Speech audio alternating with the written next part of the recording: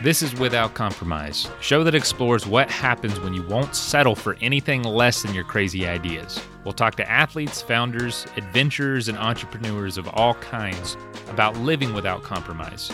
I'm your host, Mason Gravely. Welcome to the show. We're programmed for survival, so our instinct is to give up on these situations, to move away from them. I thought if I didn't sign up for that race, that I was just going to disappear. It doesn't have to be these big, huge things that everyone thinks you need to do to make a difference. Hey folks, before we get started today, let's hear from Bill, our founder here at Athletic Brewing, and he's got some news and announcements for us. Hey, Mason, Bill here. I appreciate you kicking it over to me for an important message. A couple weeks ago when we made our official company statement from me and John about the Black Lives Matter movement and how important we thought it was to stand up for what we know is right, but that we had never publicly made a stand for, to really help influence our community and share our values and state that out loud. We wanted to follow up on that and confirm that we have made our 6 donations, which are all really big, important donations for our company. As you outlined on the last podcast, we donated to the United Negro College Fund, the Equal Justice Initiative, the NAACP Legal Defense and Education Fund, the Brewing for Change Collaborative, and the Facing History and Ourselves educational group. In addition, and these are just first donations. And now, after we made the monetary donations, we're reaching out to those communities and seeing how we can get involved physically and with our horsepower of our team and community. And this is really just the first year, and we're excited to step that up in years to come. Along the same lines, there's an important holiday today, this morning, that not everyone in this country, sadly, may be aware of. It's called Juneteenth, and it's a celebration of the end of slavery in America. I don't want to go too far into it here because I want to encourage people to go online and read about it and share it with their communities and families.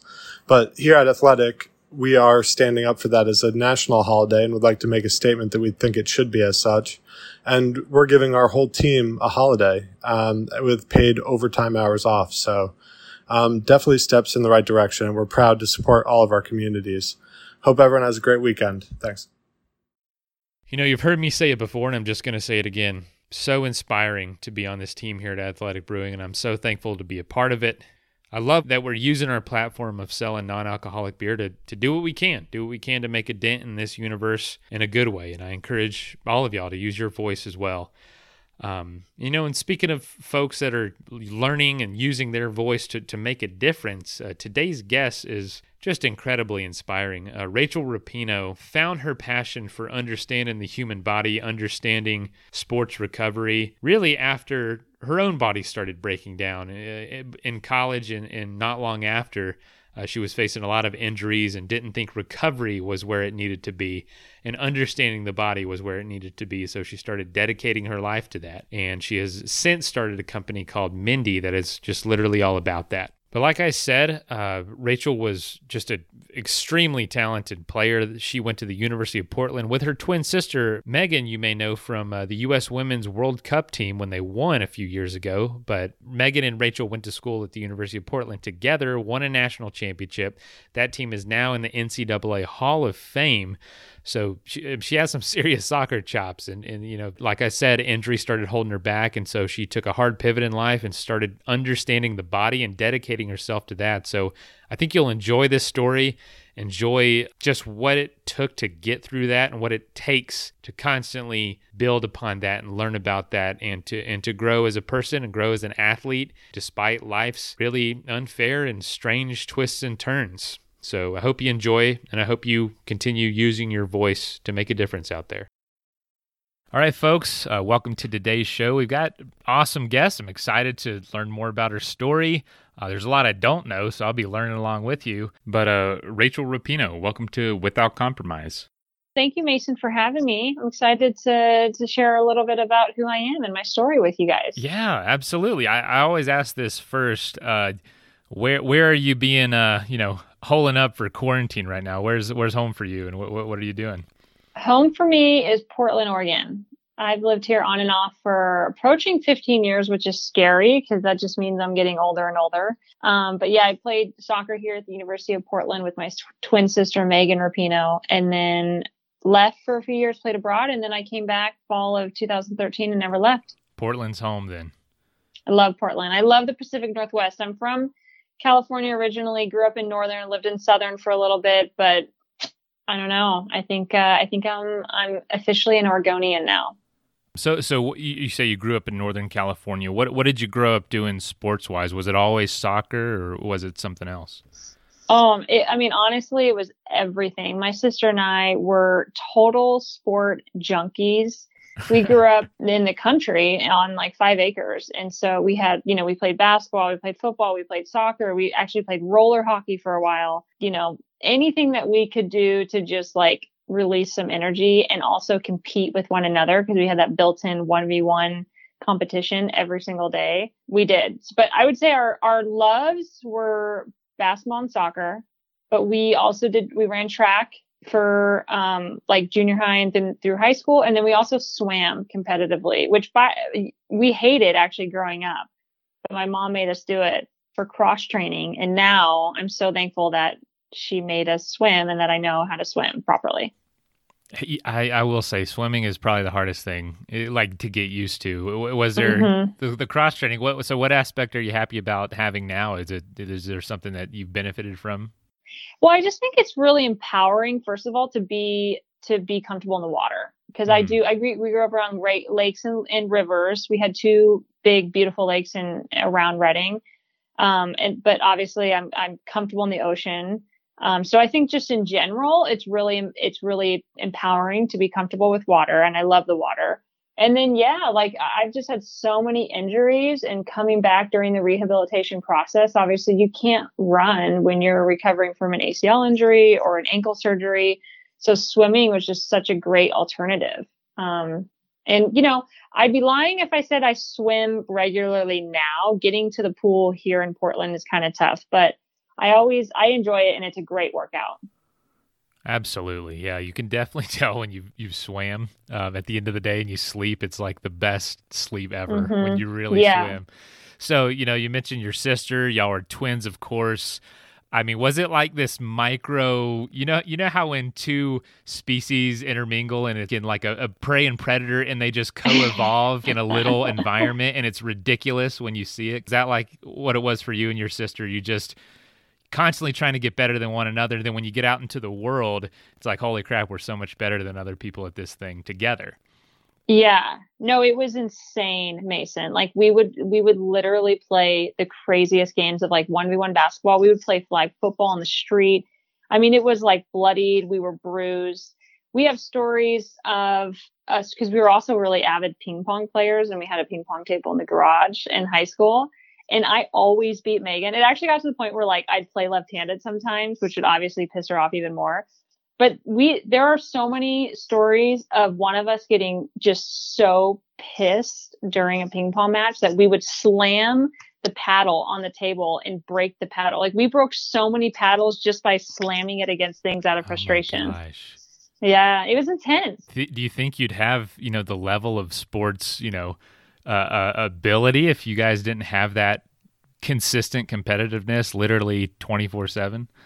I don't think so. I mean, I think part of, when you play Division I soccer, when you go on to play in the pros and then obviously go on to be an athlete like Megan, I mean, you're talking about like less than 0.0001% of the population. So there's just a certain level of genetically gifted talent that you have to have.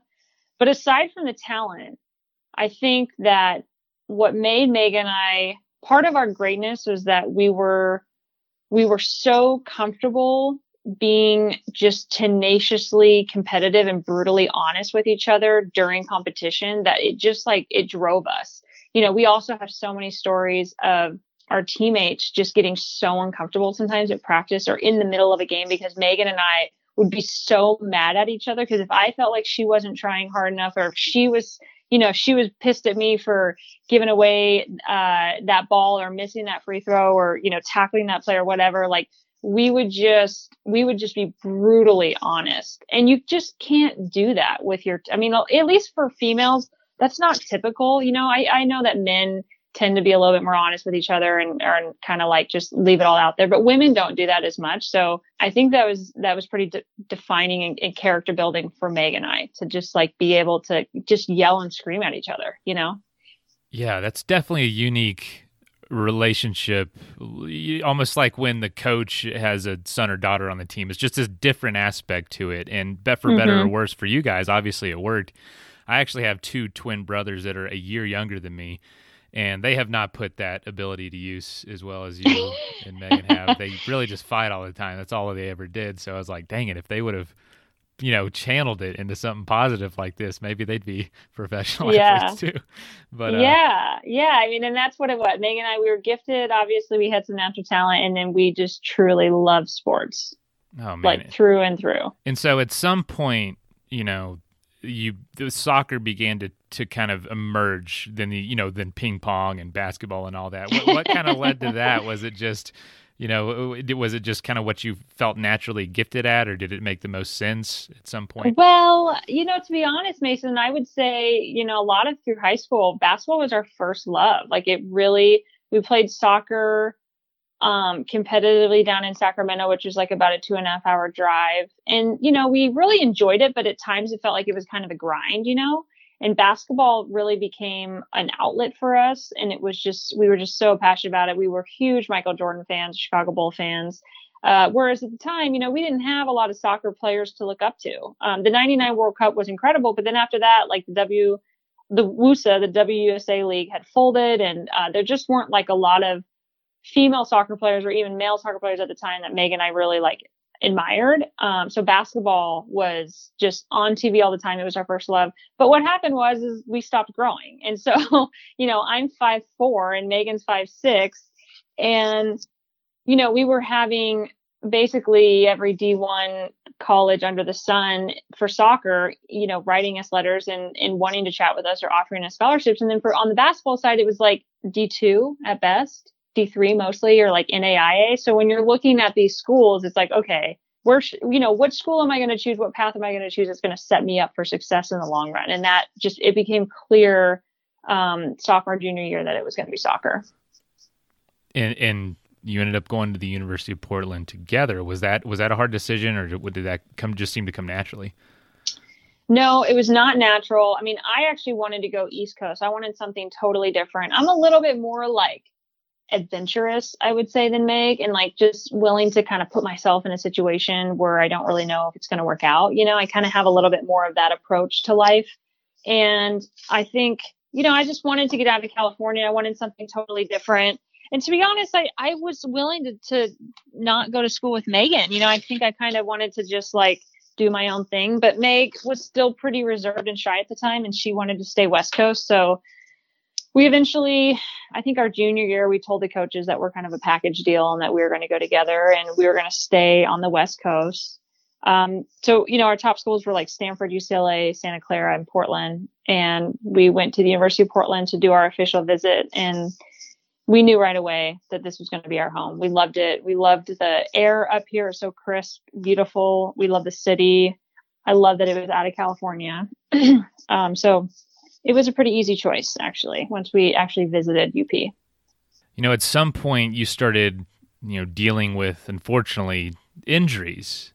Could you talk about just as an athlete and as a lifelong athlete and highly competitive with your sister, what started going through your mind? What was some of the process of dealing with that? Were you hopeful? Was it pretty serious right up from the get-go? You know what I'm saying? Like what began to change for you personally?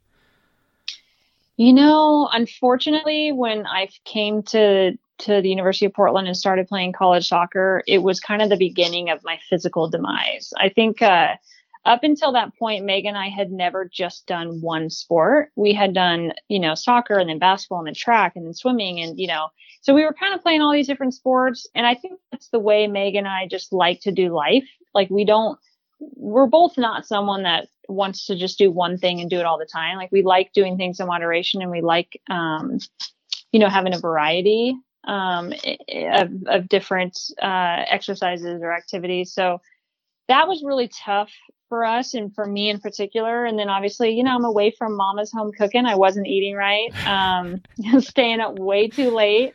And, as every freshman does, but I became like very sick. I was like severely anemic, and we didn't know for about a year. So it was like with the anemia, and then I finally, got better from that. And then was kind of having a breakout year my junior year. And then I tore my ACL and then recovered from that 4 games into the next year, tore my ACL again. So I just was never able to play like a full season. Megan and I played a half a season together in our entire 4-year stint because she had 2 ACLs. I had 2 ACLs. I had anemia. Yeah, it just wasn't for me. I think I just, I realized kind of through college and after college that I like doing multiple disciplines. I don't really like doing just like one thing all the time, Yeah. Well, was that hard to accept, the not the end of your athletic career necessarily, but just the end of it at that level? Yeah, it kind of was. I was definitely a very talented player. I am like gifted athletically. And I think the hardest part was like I felt like I just never was able to reach my full potential because my body just physically couldn't do it. I just couldn't train at that level for that long. But I was just, I am and was naturally gifted. So I think that was the hardest part, I think, is just never really feeling like I was able to reach my potential. So what was something that maybe gave you some inspiration or gave you some peace, or what did you start getting into at that point? Just because I know a lot of athletes out there are facing this, either as young as you did or later on. I know personally for me, I've had a few injuries, and it can be very hard to accept and hard to find out really who you are, kind of build your identity around something else. Yeah. Well, I think it was 2 things. When I was realizing in my junior, senior year that like I probably wasn't going to have a strong career after college in soccer, I really dove in. And I'd always been academic, but like I really dove into science. I didn't know that I loved science until I went to college, and I just fell in love with biology. I, got my BS and I have my MS in health and exercise now. And that really spawned my love for academics as well as just like sports science, and just health and wellness. Like when you go through that many injuries, you really you learn your body in a totally different way. So I became very present with my body, very intentional with my body. And then post college, when I graduated, I was able to just like do all the things that I was never able to do when I was playing, like cycling and swimming and, snowboarding and just distance running. Like I started doing Olympic triathlons in Reading. I did that for a couple of years. And the training for that was really challenging, but really tough. And again, you're doing 3 different disciplines, which gave my body a little bit of a break, from just the constant running and training of soccer. So I fell in love with like working out and exercising in a different way. Yeah, that's a totally different pace, Mm-hmm. I do feel like people at the college age and even, just younger people tend to go for those high intensity, really agile sports. And as you get older, you want to do things more endurance based. It's hard to be that disciplined when you're really young, but the discipline that it takes to be a triathlete is insane. And so that's really interesting. So those 3 sports, was that easier on your body and your injuries than constant changing of motion and shifting of weight of soccer? Yeah, I would say definitely the cycling and the swimming is much easier on my body and on my knees. I've had 4 knee surgeries. I've had an ankle surgery. So much easier. I don't swim as much anymore. Now, again, it's kind of shifted actually, Mason, back into like more high intensity movements. And part of that is because I don't have the time to be working out for like an hour or 2 a day, So now I kind of have to get a lot of bang for my buck. So I've kind of resorted back to like interval training, high intensity training. I do love strength work, both body weight as well as like adding some weight on. My joints feel better when I have a little bit more muscle on me, So I've kind of resorted back a little bit to the circuit training and high intensity training. And, it's because you can get a good workout in like 30 minutes as opposed to like an hour and a half, and I just, with the craziness of running Mindy, I don't always have a large chunks of my day to devote to working out, unfortunately. Oh, totally understandable. I mean, it's it's very easy to get busy today in today's world. Yeah. So, I know. so you said you developed this passion for science, passion. Did you start seeing like just the recovery of athletes as being not ideal, like overall? Like what did you start getting passionate about specifically? Was it helping folks that were kind of facing the same challenges you were, or was it just the understanding of the body in general? What was it for you? I think it was a mix of everything. It was nutrition, definitely.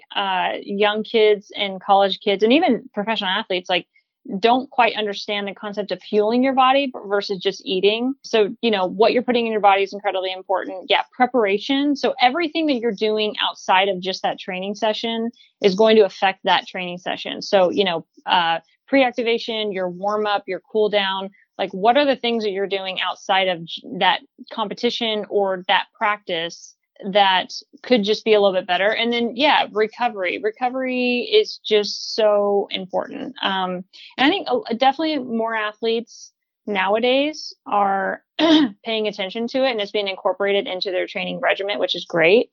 Because the reality is like, most athletes are receiving pretty good training, and no one's taking 2 months off anymore. If you're a professional athlete, you're staying fit all year round. So then it becomes, how well are you recovered for your next bout of exercise? And that's really like where I started to kind of geek out, and then why Mindy was spawned, really. Yeah. So here at Athletic Brewing, one of the biggest aspects of why we're doing what we're doing is for recovery. Like, obviously, alcohol is not good for recovery, but you might have a party to go to, you might have somewhere to go to where there's alcohol, and you want to have fun and you want to enjoy the social aspect. And so we are giving you that beer without the effect of alcohol, which obviously affects your sleep, affects muscle recovery, so many different things. And so I know with Mindy, like your motto or slogan, whatever you want to call it, is recover better. Can you talk a little bit about Mindy, what it is and why you decided to start it? Well, yeah, I mean, our mission through and through is to improve athletes' lives using nature's best tools. So nature being the key word there. We see and have seen time and time again, these athletes being prescribed pills or taking over-the-counter meds or taking Ambien to help sleep. There's all these synthetic pills out there that mask things, but they don't actually get to the root of the problem, and they don't help. They don't help your anatomical systems, or they don't help your endocannabinoid system. They're like beta blockers, right?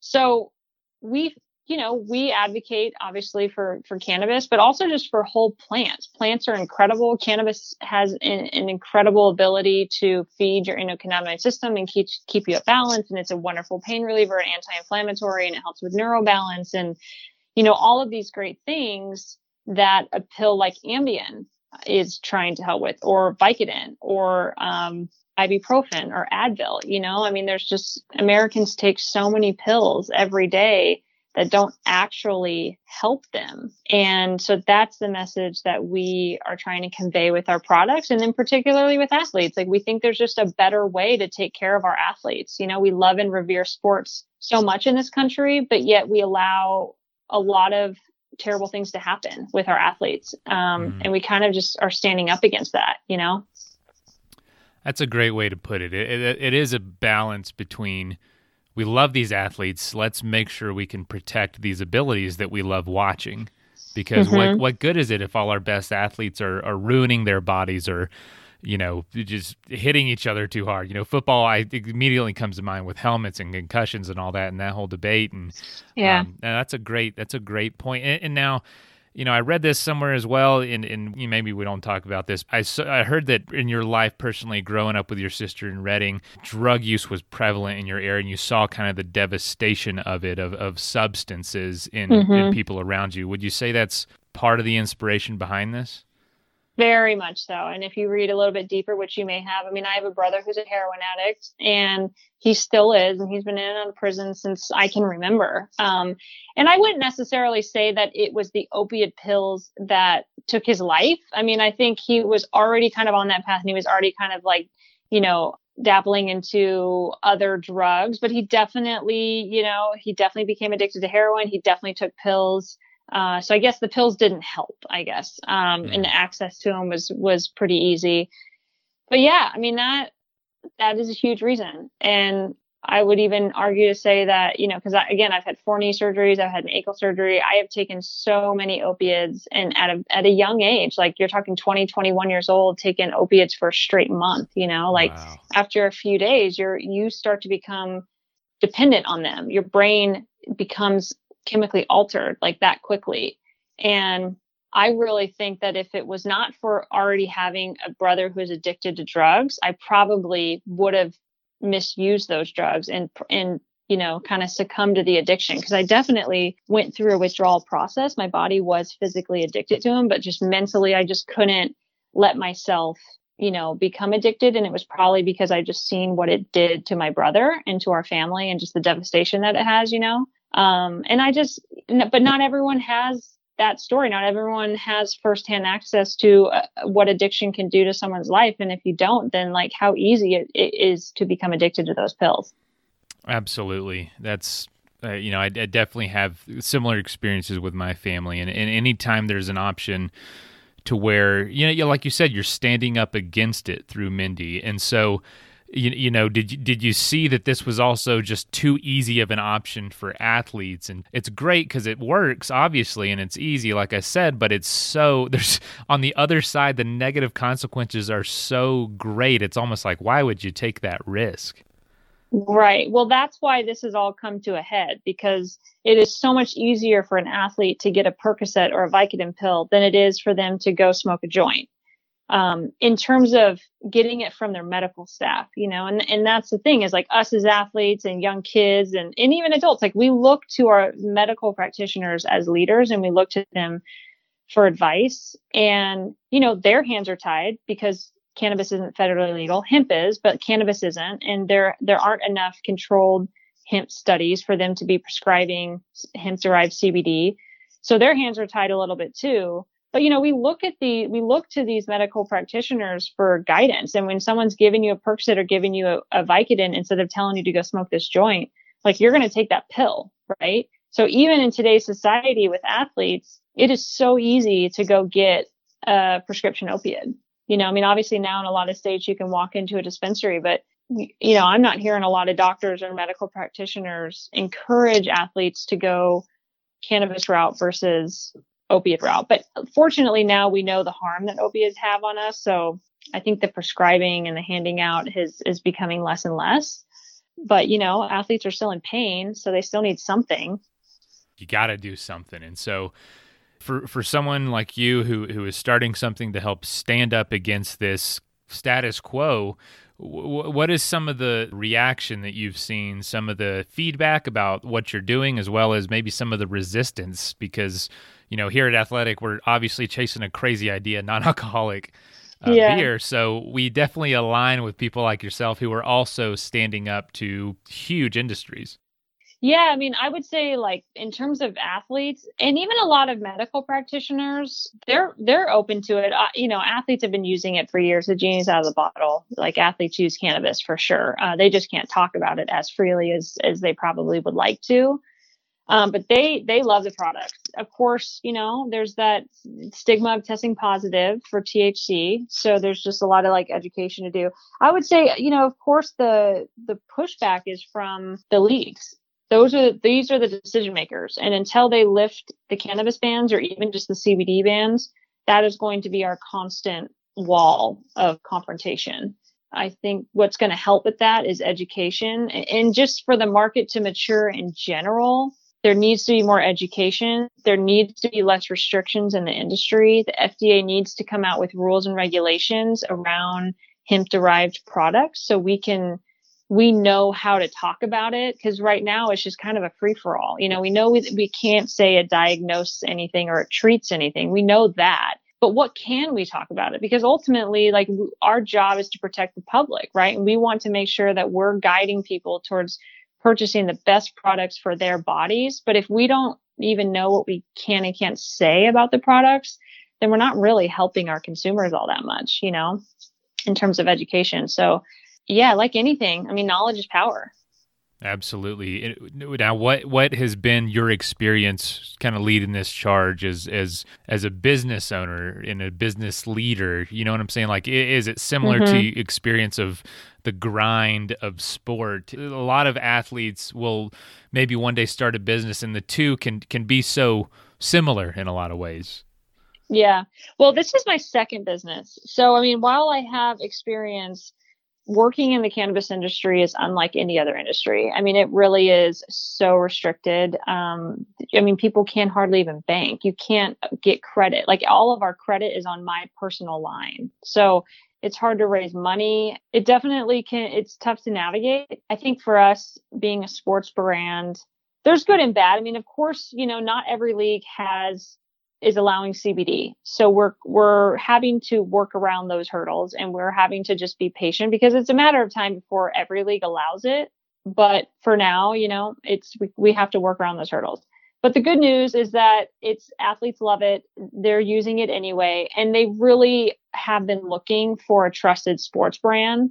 And so we've really been welcomed by the athletic community.